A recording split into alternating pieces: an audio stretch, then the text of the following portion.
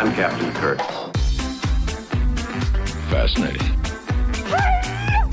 I'm a doctor, not a mechanic. Thank you, love you. Mwah. Most illogical. Aye, sir. Well, that was different. Yep, lousy, but different. Places, please, and here we go. Welcome, ladies, gentlemen, Batarians, chickens, and things, to episode 78 of the Muppet Trek podcast. I'm Jarman. And I'm Steve. We're here to compare, contrast, and confer about our two favorite franchises. And Jarman, what are those? Those are the Muppets and Star Trek, and we do one-to-one reviews of the Muppet Show and Star Trek, the original series. And this week we have a doozy with special Muppet Show guest Victor Borge and Star Trek, the original series episode, The Savage Curtain. I still have no idea why it's called that. So now you have to tell us, Steve, who is this Victor Borge, which we know how to say now, which is great. We do. He was born, actually, Borge Rosenbaum. Oh, jeez. And he is from Denmark. He's Danish. He was called the Clown Prince of Denmark. He played his first major concert at 17 and began his stand-up career just a few years later, becoming known for actually telling anti-Nazi jokes. Wow. Well, as it turns out, Germany invaded Denmark, and luckily, he was performing a concert in Sweden at the time, made his way to Finland, and then caught the last neutral U.S. ship heading to the U.S. Wow. And he actually, during the war, snuck back, disguised as a foreign sailor, to visit his dying mother, his sick mother. Oh, that's impressive. Yeah, that's crazy. Snuck in to Nazi territory. Wow. Nuts. In 1953, he started a one-man show on Broadway called Comedy in Music. It ran for more than 800 performances and is still the longest-running one-person show in Broadway history. That's amazing. Even at age 90, he performed 60 concerts in his last year, and he died in 2000. What does our audience know him from? Well, he's kind of a staple of some American comedy and variety shows. He was on a lot of PBS specials. That's how I remember Victor Borge. And while he did have a few small roles, his biggest came in 1982 when he did a cameo in King of Comedy, starring Robert De Niro. But he doesn't have many major film credits to point out otherwise. King of Comedy is a good movie, by the way, folks. Him and Jerry Lewis. It's interesting. What the hell is he up to this week? Backstage, someone's looking for Bobby Benson, and various people end up attempting to watch the babies, and the babies eventually kind of drive them all insane. I'd forgotten, why do I hate that name, Bobby Benson? Oh, yeah, the damn babies. It turns out the person searching for him is a police officer, and Bobby Benson is under arrest for, it's explained as losing a lawsuit to the Tooth Fairy. Yeah. And owing a debt. Very strange. He's back just in time for the closing number. On stage, the Swedish chef is appalled to learn that Victor Borge is Danish and not Swedish. Kermit introduces the opening number, and a bunch of macho pigs in leather daddy outfits sing Macho Man on the rooftop. Really had me going. That's right. And Link Hogthrob leads them, and then Gonzo and some chickens come and battle it out with afros. It's great. Kermit introduces Victor Borge, who performs a duet with Rolf.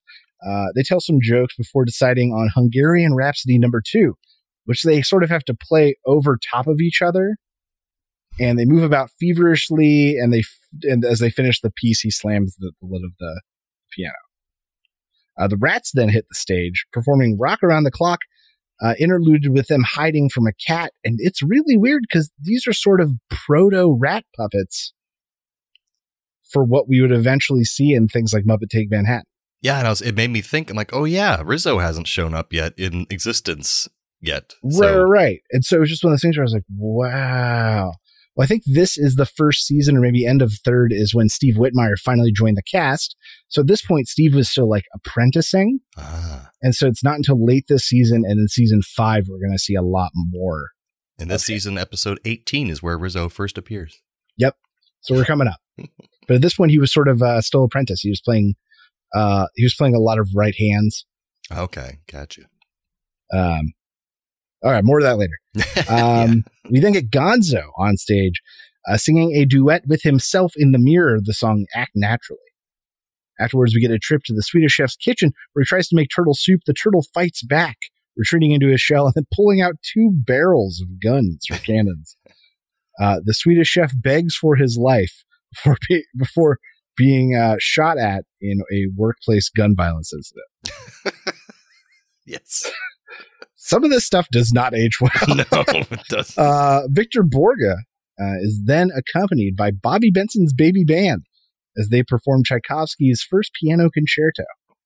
Victor falls off his stool, which I had to rewatch. It was so good. And it's surprisingly tame. Kermit thanks Victor Borge. The babies give Victor a baton. Victor has contracted chicken pox from the babies, which at his age can be very dangerous. And that is what we call the Muppet Show. There's gunshots. There's chicken pox going around. Man, it's dangerous. And I didn't even mention, I kind of glossed over it. The backstage plot is a lot of like borderline child abuse. And I'm really confused what Bobby Benson was under arrest for. Yeah, Miss Piggy was watching the babies and she wasn't doing a very good job. And because if the tooth fairy thing is to be taken anyway seriously, then he collects teeth from the babies. That's even more disturbing. Dude, how fucked is that? What if all those babies are just like little stunted 7-year-olds? You notice they have no teeth, but really large hands. So, right. Oh my God. I hate Bobby Benson now too. Yeah, exactly. He's terrible. I'll take Jerry and the Atrix any day. Over Bobby Benson. Star, what'd you think of this episode with Victor Borge? I thought Victor Borge was very charming. He was very silly and a lot of slapstick and physical humor that he was still good at the advanced age he appeared to be even in this episode. He's very silly and he fit in really well with the Muppets. And he also happens to be a great piano player. So that was also like an added benefit to him being silly, funny, and having a skill that he can also showcase. I thought they almost had something with that scene with him and Ralph, but like it just felt like they needed more rehearsal or something because there's a lot of parts where it's like Ralph wasn't hitting as accurately as normal because I feel like maybe he couldn't actually touch the keys because Victor was actually going to be playing. I wondered about that because you can, if you watch, you can see him hitting some keys. Yeah, it's weird. But now, then there's mind you, what they may have done is just known that since the parts are divvied up and they're not playing at the same time, that they could just cut the sound there. That's true. And put in the real thing. And so there's a chance that Ralph was hitting keys at the time. They just cut they had to do a lot of editing or something. Right. It just didn't work. Because you could tell, like, yeah, when Victor was playing, he was actually hitting those keys and hitting the right ones at the right time. So I found myself wondering, I was like, do they have half of the piano disabled? And is that why Ralph is playing down there and Victor's playing at the top? But then at the end, they like moved all over and I went, well, that's out. Yeah, it was very confusing. So I don't know what was going on there, but it just seemed like it was also like parts of it were not timed correctly. It was a little rough, but it was really cute though. And it still was really fun to watch. And it was like a great idea. Just like maybe need some more rehearsal or something. But yeah. I have to say though, what really knocks this episode for me is the damn babies. They're terrifying and I hate them. That's right. They are. There's a lot of them. Like, I know I glossed over the backstage plot, but this is one of the heavier backstage plots we've seen. What do you mean heavier?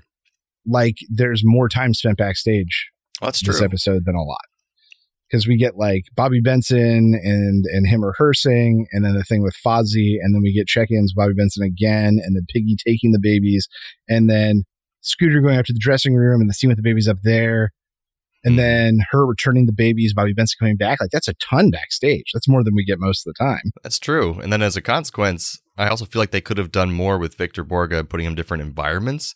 Because basically he was just in a suit playing piano in every one of his like scenes. Whereas like they had like Elton John on, and I think at one point he was playing in a swamp.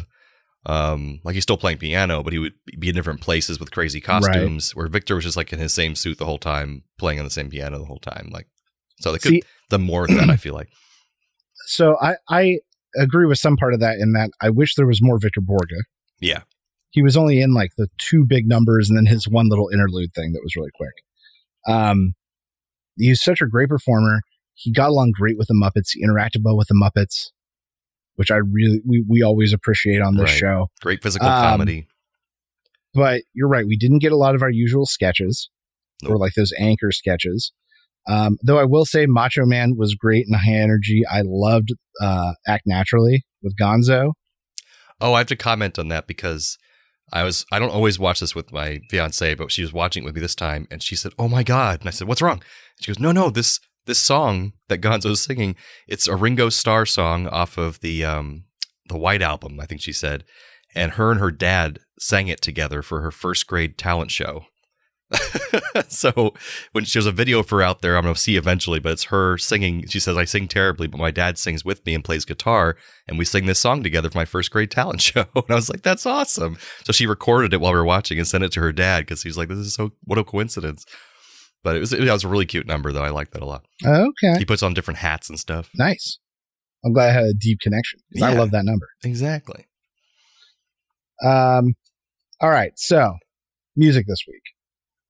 We got Macho Man, made famous by the Village People and released in 1978. This was a relatively contemporary number at the time this episode came out. And the Village People are named after Greenwich Village, which I guess I'd never actually put together anymore, which at the time was sort of the the gay capital of the world. Right. Greenwich Village.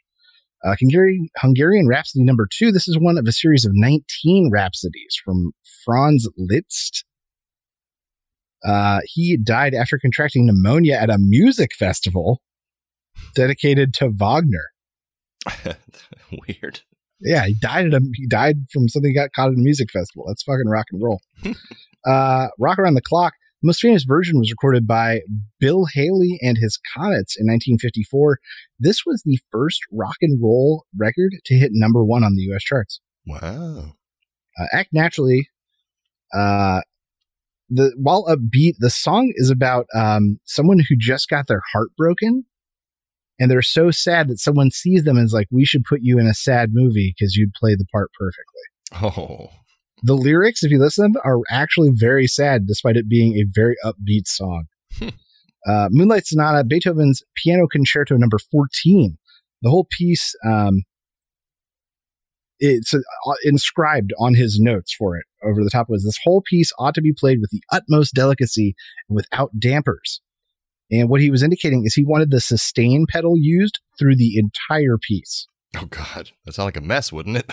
Well, it turns out old pianos kind of sucked at resonating notes for a long time. So if you follow the directions on a modern piano, it's a mess. All the notes will stay on the whole time. But they say that if you can find like an old antique piano, that they suck at sustain, and so it makes sense. Interesting. Piano Concerto number 1 by Tchaikovsky. From 2021 to 2022, it served as the official anthem of the Russian Olympic Committee. It had to be substituted for the actual national anthem because of the doping scandal, and they weren't allowed to use any of their own national symbols. So Tchaikovsky's Piano Concerto became their song. That's funny.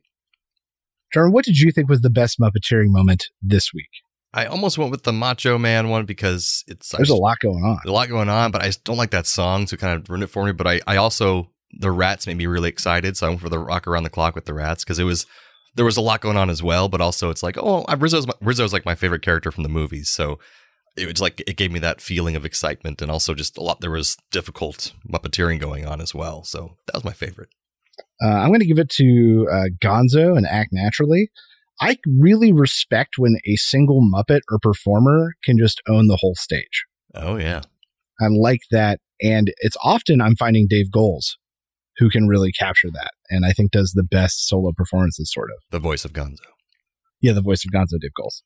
And they had 2 puppets, obviously, at the same time. So that was impressive. In some parts they did. Some points it was green or like a split screen thing.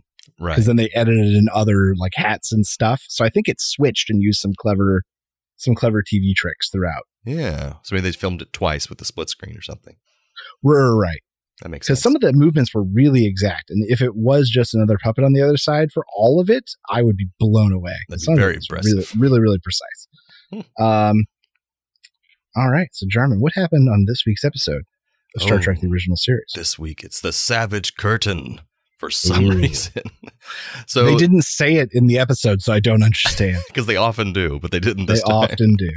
So the Enterprise is sent to investigate the volcanic planet Excalbia, which sounds really cool, but it's not. It's just a bunch of rocks. Even though it should be impossible, the sensors in the ship detect life forms below. And they're about to leave and just go back to the Federation to their next task when suddenly an image of Abraham Lincoln comes on their screen and the red alert goes off. And he claims he's the real deal. He's really Abraham Lincoln, not an illusion. And they say, okay, and he can come on board so they can test him and maybe he can see their ship too because he's really interested in seeing their ship. And once on the ship, they pretend that he really is Lincoln just to placate what they see as this strange alien pretending or thinks that he actually is Lincoln. So they want to be safe and they put on their best duds and they do like a presidential greeting for him and everything. And the scans show that he is human. And suddenly a huge swath of safe for humans land shows up on the planet below that wasn't there before with our environment safety and all that kind of stuff there so they could beam down if they wanted to. And Lincoln says he doesn't know how he knows this, but he knows that they should go down to the planet for some reason. So Spock concludes, once Lincoln's out of the room, that the alien race below somewhere must have manifested Lincoln in particular because they must have found from their scans that he is greatly admired by Kirk, and they picked him on purpose to get into his emotions. But against the outcry from Bones and Scotty, Kirk and Spock go down to the planet with Lincoln. And once on the planet, they're greeted by Surak, an ancient figure from Vulcan, who is the person who supposedly brought Vulcans into enlightenment in their current state of logic, and he's like a huge figure in Vulcan history. And then this really weird-looking rock monster, looks like something out of Lost in Space or Doctor Who, shows up with smoke coming out of his eyes and stuff, and he tells them that they will have to face off with 4 evil beings and fight to the death because the rock people don't understand their concepts of good and evil, and they want this to be demonstrated for them so they can learn from it and figure out which one's better. And then they are introduced to who they'll be fighting, and it's Genghis Khan, Kahless the Klingon, who's like an old mythological Klingon figure, and this unethical scientist woman from Tiburon called Zora, and a World War III Earth warlord who committed genocide, Colonel Philip Green, all picked out of time and place to fight them here. And Kirk tells the rock monster, I'm not going to fight these people. This is ridiculous. We're peaceful. We come in peace. But the monster says they fight or they will die. So then Colonel Green walks over, the genocidal colonel from the past, and tries to talk with Kirk and say they should work together because this guy's our common enemy. We don't need to fight each other. And they almost agree, but then it was just a trap to fight them. And so everyone starts jumping into fight and they fend them off eventually. So Kirk again says that he will not fight. So the rock monster says, oh, you need some motivation. So he says now they can talk to the ship. And when they talk to the ship, Scotty says that it's being slowly crushed, slowly destroyed by some unknown power. Systems are shutting down. They only have a limited amount of time before they'll be destroyed. So now they have a motivation to really start fighting. So the rock monster is not bluffing. So also the Enterprise crew, because of the rock monster, are able to watch what's happening from their view screen. So they're watching all this go down just as we are. So back in the planet, Surak is a pacifist. So he convinces them to let him go try to negotiate with the villains. But once he gets over there, they kill him and they impersonate his voice so that Spock and Kirk and Lincoln will want to go rescue him. And they try this scheme to distract them and Lincoln's going to go save him. But Lincoln finds him there dead and then they kill Lincoln. So in an anticlimactic ending, they just beat up the bad guys. The bad guys run away. And then the rock monster's like, well, I guess you win, even though they ran away. The rock monster lets them go back to their ship and leave. They yell at the rock monster first, saying, this is bad, you shouldn't do this kind of thing. But he turns back into a rock and doesn't give a shit. And it doesn't seem like the monster learned anything from this. They don't seem to warn anyone else from going to this planet in the future, unless I missed that part. And that's the end of the episode. So, Steven, what do you think of this episode? Okay, some things I liked. I, in general, did like this episode. I agree that it lost its way so heavily in the last 5 minutes. I did enjoy it too. So I'll get into that later, though. Yeah, I agree. Here's my question. This whole season, we have been in low-budget hell. Mm-hmm. And the last 2 episodes, it feels like, is where all the budget went. So I did read about that, and it's not actually in my trivia, so I'll bring it up now that you say that. They reuse so much stuff in this episode that they found on the studio lot they didn't have to pay for. So that's the way they were able to finagle it, and they had to return a lot of it and stuff like that. So yeah, that's how they made that happen. It just felt high production between the monster, the setting, all the different actors. Like, you don't get that many actors a lot of the time. It just felt like a big episode. So the setting was actually from Lost in Space that had just wrapped. Nice. They used a set that was already in existence. They didn't let the 2 actors talk Genghis Khan and Zora, because then they could pay them a lot less. So that's why they had no lines. That makes sense. But anyways, yeah. So you had a good point though. I love that it was such a crazy concept, but like, who cares? They really carried it off. Like Abe Lincoln in space, like that's a fever dream someone had. Really that was at a is. Star Trek episode. And I like that we got like Star Trek universe history drops, like the World War III general, Yeah. and stuff. Because I was just watching a recap video. I was like, what you need to know for Picard. I was watching it, and they showed him, and I was like, I haven't seen that guy yet. He must be coming. And then here we are, like 2 days later, and he's in that episode. So I liked that we got a little bit of like Earth background. Yeah. Things I struggled with a little bit. I wish there had been more good guy superheroes. It felt stupid. Like, is the indication that both Kirk and Spock would go on to become as big of figures as Lincoln and Surak? Yeah. That's hard for me. That being said, I guess Picard has saved the entire galaxy or universe. Yeah, they all have. 3 or 4 times. And Spock goes on to like help Be an fix ambassador, timelines and he's a universes and time stuff. traveler, and so maybe I'm wrong. Maybe that's exactly what we were supposed to get from this episode. Spock brings together all of the Vulcans and Romulans eventually. So, So maybe that's exactly what they were going after. Maybe I'm wrong. Maybe I didn't understand the implications. Maybe. The Rock Monster, for being highly advanced and clearly civilized enough, but it wanted to learn whether to be good or evil from watching things fight, which is weird. That was weird. It was odd. The fight scenes with the rocks and spears were terrible. Like, no one was throwing anything with enough force to look even remotely convincing. Oh, and they also mentioned that the reason they beam down to the planet, and for some reason their phasers fall off on the ship. I did love that. And they did that because it would cost too much money to do the special effects for the phasers for this episode. I noticed that within the writing, it felt so weird. He's like, yes, welcome to the planet. You must fight. You can use any weapon you can think of that you could make out of rocks or sticks. Just rocks or sticks. I was like, oh, okay. All right.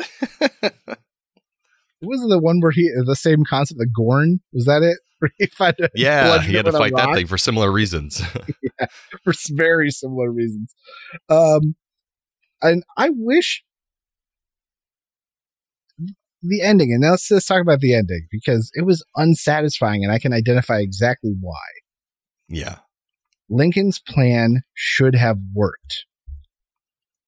Mm-hmm. But the bad guys should have gotten lucky. Because instead, Lincoln walked into a trap that he was trying to also set a trap for them and went out like a punk. And that felt bad because the audience liked Lincoln. I liked Lincoln. Yeah. And so for him to go in, risk his life, and then just have the bad guys just outsmart him felt so shitty. Because they weren't playing with those bad guys as being very smart. So. No.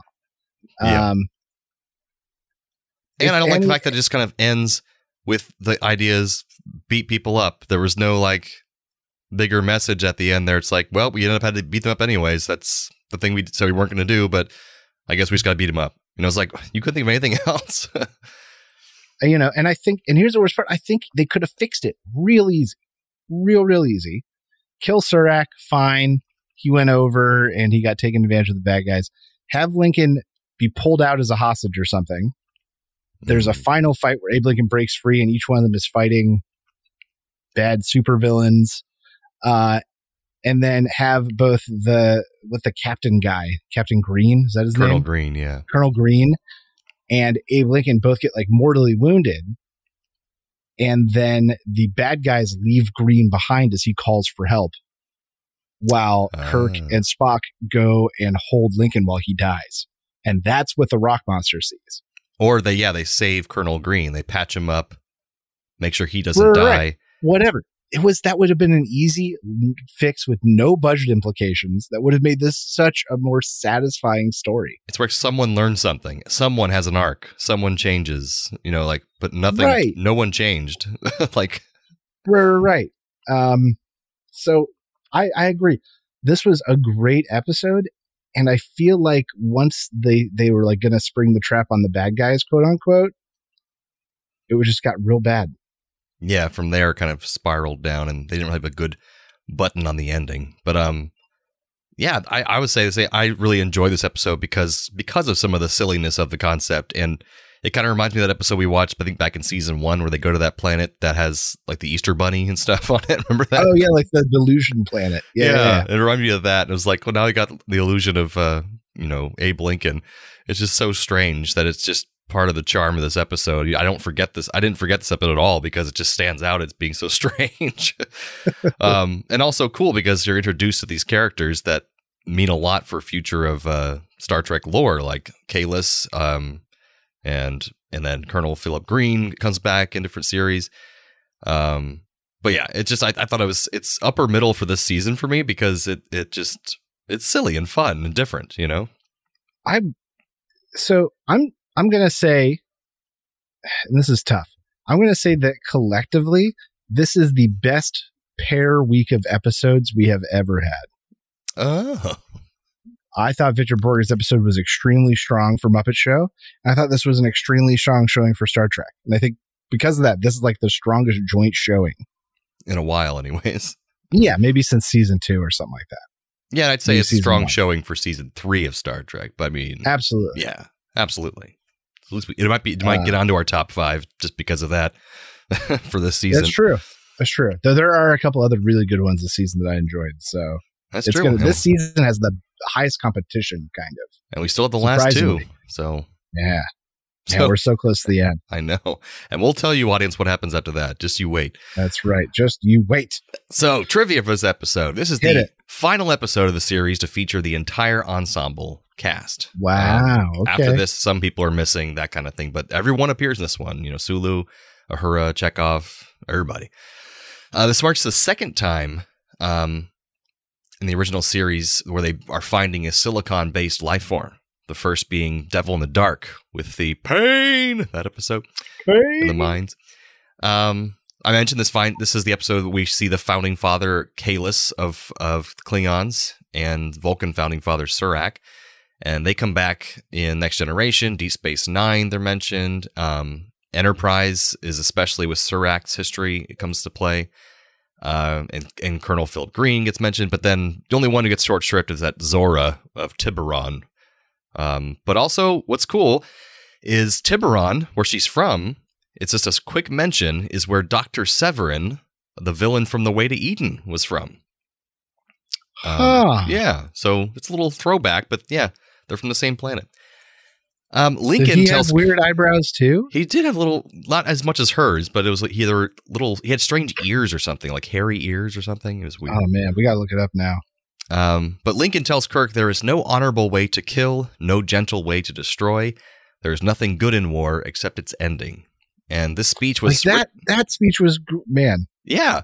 And this speech was written by Star Trek screenwriters, but it's become so popular that some people mistakenly believe something real Abraham Lincoln said, but he never said that in real life. I thought, and I'll say this, I think the guy who played Lincoln might be the strongest guest actor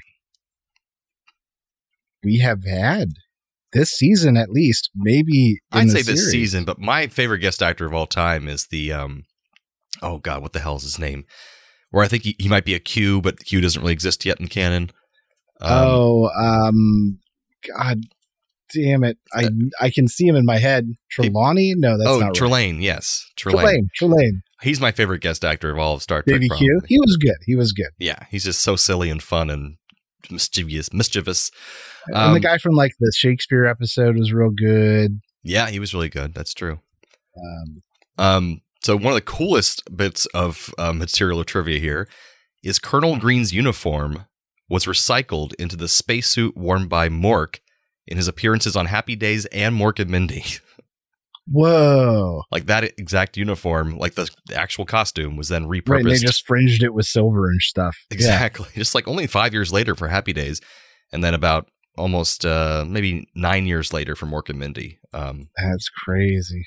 William Shatner struggled to keep weight off during the show's run, famously.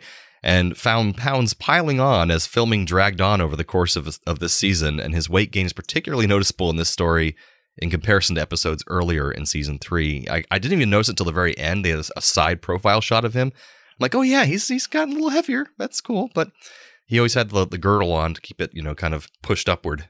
But poor Captain Kirk. It's a lot to handle, man. To stay in that tight suit and look good in it, that's hard. When you're drinking scotch and smoking all day. He's still alive somehow. And healthy as a horse. I don't know how he does it. All right, so what are our Trek connections, Muppet connections this week? Money. Yeah, money does it. Victor's last name is Borg, and the Borg are a dangerous enemy in the Star Trek universe. Somebody had a hard time with connections this time around. I've got 2 real ones. Okay, that's true, though. On Deep Space Nine, Odo was compared to Borga in the episode Nanook of the North after impressing everyone on the holodeck with his piano skills. Rene Auberjonois. Good actor. And the funniest joke I ever heard was a 1984 2-part TV special featuring countless comedians and actors telling jokes. On the special was Kermit and Piggy. Also on there was Victor Borga and William Shatner, as well as other Muppet friends and guests, including George Burns, Dom DeLuise, and Roger Miller. Well, look at that. Yeah, I told you I had 2 real ones. Those are good ones. Well, good, because these are basically the same episode, right? These such the same. Why'd we watch both? I don't understand. They're the same thing. I don't understand. Both feature opposing factions duking it out. Link Hogthrob and the Macho Pigs against Gonzo and the Chickens, and then Kirk and the Good Guys against the supervillain team. I had that exact similarity as my first one. For my second one, both have people trying to incite peace, which ends in disaster. Surak with the evil guys, he tries to get peace and then they kill him. And Fozzie with the babies, he tries to tell them a joke and they almost kill him. That's right. They jump him. In a similar vein, both feature attackers being lured into a false sense of security. The Swedish chef going after the turtle and then getting shot in a workplace gun violence incident. And Kirk and the gang, where they walked into a trap like chumps. That's so true. Oh, God, what's that noise? Oh, Transporter malfunction. Transporter malfunction. No. This is the part of the show where we take one character from one episode and transport them over to the other episode. So what you got for us, Steve? Muppets of Trek this week. I've got Bring the Babies Over and Replace the Baddies. Tormenting the good men on the planet. And this would later become the inspiration for Leonard Nimoy on 3 Men and a Baby. See, I have the opposite. I have the 4 evil people transporting over to the Muppets and replacing the babies. And they are the same personality-wise as they were in Star Trek, but they're all dressed like babies. Okay. I'm going to have the rock monster come over and replace the cat and rock around the clock. There's a rock and then he transforms and they all have to disappear. And he goes back to being a rock and all the rats come out and dance again. I know you rats are here somewhere. I will find you. I will judge all of your beings based on this musical number. I have Victor Borga replacing the rock monster. He just materializes from the rock with a piano. And he charmingly there has to be a full grand piano. Oh yeah, full grand piano, and charmingly and delightfully tells Spock and Kirk what the test he has set up for them is, and he's very likable while doing so, falling off his piano bench a couple times. And yeah, but couldn't you also see Trelane doing that? Oh, wonderfully, showing up all Liberace looking piano. He was definitely a Liberace lookalike. He was. So that brings us to the end of episode 78 of the Muppet Trek podcast. Join us next time for The Muppet Show with special guest Linda Lavin. And original series episode, All Our Yesterdays. So from the lovers, the dreamers, and us. Live long and prosper, everyone. Thanks for listening to the Muppet Trek podcast. Be sure to follow us on social media on Facebook and Twitter. Subscribe to us on Apple Podcasts, YouTube, Spotify, or your favorite podcast platform. This podcast has been brought to you by A Play on Nerds.